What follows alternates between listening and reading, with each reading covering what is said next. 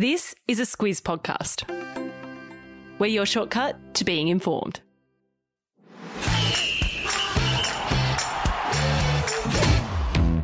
Good morning, this is Sport Today, your weekday sports news podcast that puts you ahead of the game.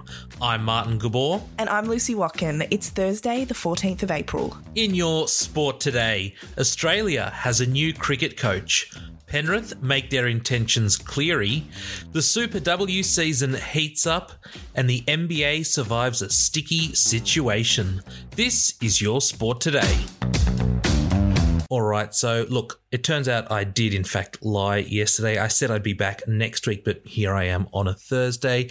I know it's a bit weird, but Sam is under the weather. He's not feeling great. Hopefully he's feeling much better next week and returns to lead us like he always does. So sending you our thoughts, Sam. But let's get into today's show. We start today's show with the big news in cricket. Australia has a new men's head coach and it's Andrew McDonald. The contract is for the next 4 years. And Luce, tell us a bit about McDonald. Well, he played 4 tests for Australia in 2009, but he's really made his mark as a coach. He started coaching in 2013 with English county club Leicester while he was still playing. 3 years later, he returned home to coach Victoria and the Renegades in the BBL, and he was pretty good. He won trophies with both teams.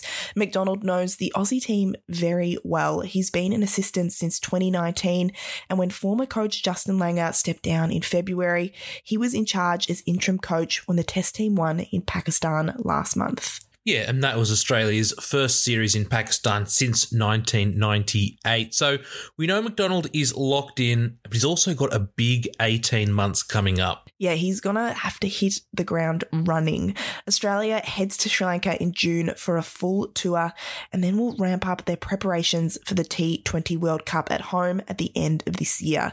That's pretty big, but 2023 is huge. Australia travels to India for a test series, to England for the Ashes, and India again for a one-day World Cup. Given there is so much cricket on, there was talk of having different coaches for different formats, but McDonald will be in charge of the Test, T20 and ODI teams. Yeah, there is a lot on his plate coming up, but he says he won't have a problem delegating to his assistants or stepping away to have a break here and there so he can stay fresh. We will get a sense of how he's going when the team goes on that Sri Lanka tour, and that's in a couple of months. Let's go to the AFL now because several former Collingwood players have cut ties with the club. This goes back to the Do Better report into racism at the Magpies that was released last year, which the players believe has achieved nothing in the 15 months since. Luce, can you tell us exactly what's happened here? The 3 players you mentioned earlier are Heritiya Lumumba, Leon Davis and Andrew Cracker. They all played for the Magpies but want nothing more to do with the club. Lumumba has said in the past that he was the victim of racist abuse and that there was a culture of racism at the club. Last year, the club came up with the Do Better report, which President Eddie Maguire said was a proud day. Just a few days later, he stepped down from his role. The report had steps and recommendations to address the systemic racism, but Lumumba says the club has done nothing to repair the damage done to former players. Yeah, Luce, we still haven't heard from the other 2 players here, but Collingwood did come out last night and said they do hope they can still work with them in the future.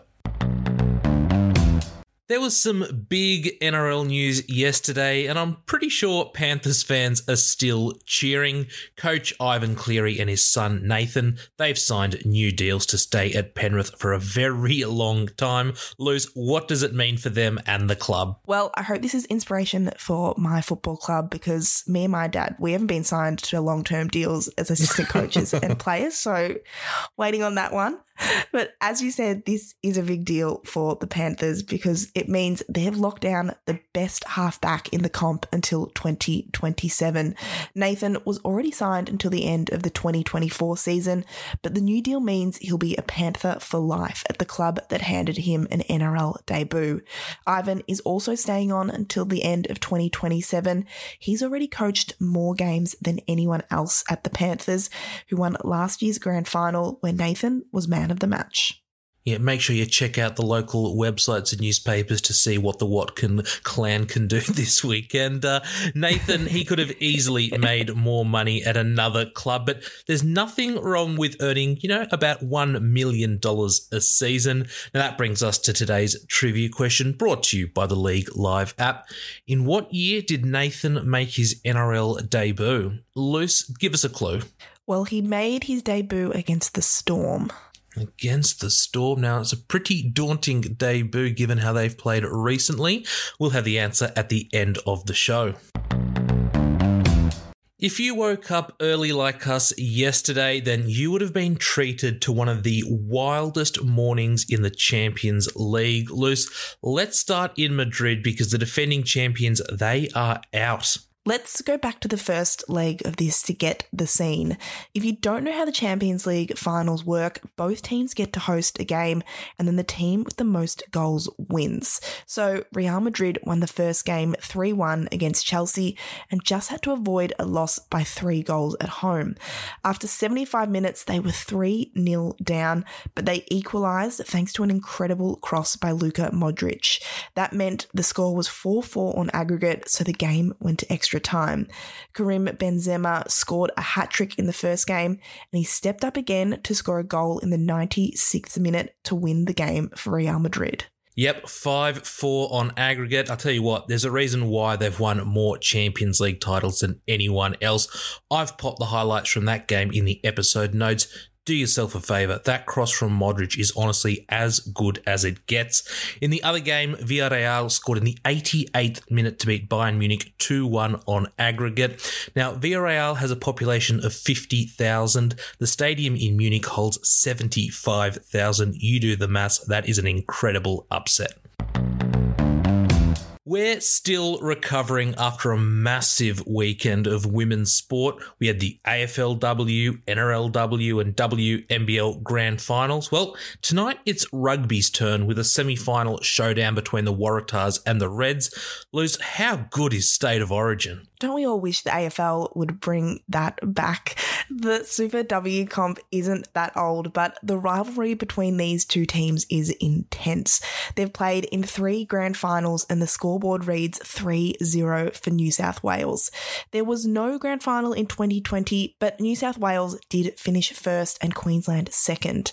The reason the Waratahs aren't already in the grand final is because they lost to the Fijiana Drua in the regular season. That means the winner of tonight's game plays the Drua, who won all 5 of their matches this season. Yeah, well, let's see if the Reds can turn things around because they lost to the Waratahs 46-0 just last Saturday. Now, the match is on at 6 p.m. Australian Eastern Standard Time at Eric Tweedale Oval in Sydney. If you can't get there, you can watch it on Stan Sport. We spoke earlier in the week about the NBA play-in tournament. Well, it started yesterday and I was glued to the TV watching both games, but it turns out I wasn't the only one. Luce, care to elaborate? Yes, there was a pretty sticky situation in Minnesota, and this happened in the game between the Timberwolves and the LA Clippers. As the Timberwolves were shooting free throws, a woman ran onto the court and tried to glue her wrist to the floor. She was there to protest against the mistreatment of birds at a chicken farm belonging to Minnesota's owner. The only problem was she didn't use a very strong glue, so security were able to remove her pretty quickly. Yeah, that is bizarre with a capital B. Now, for what it's worth, Minnesota and Brooklyn both won yesterday, so they are into the playoffs.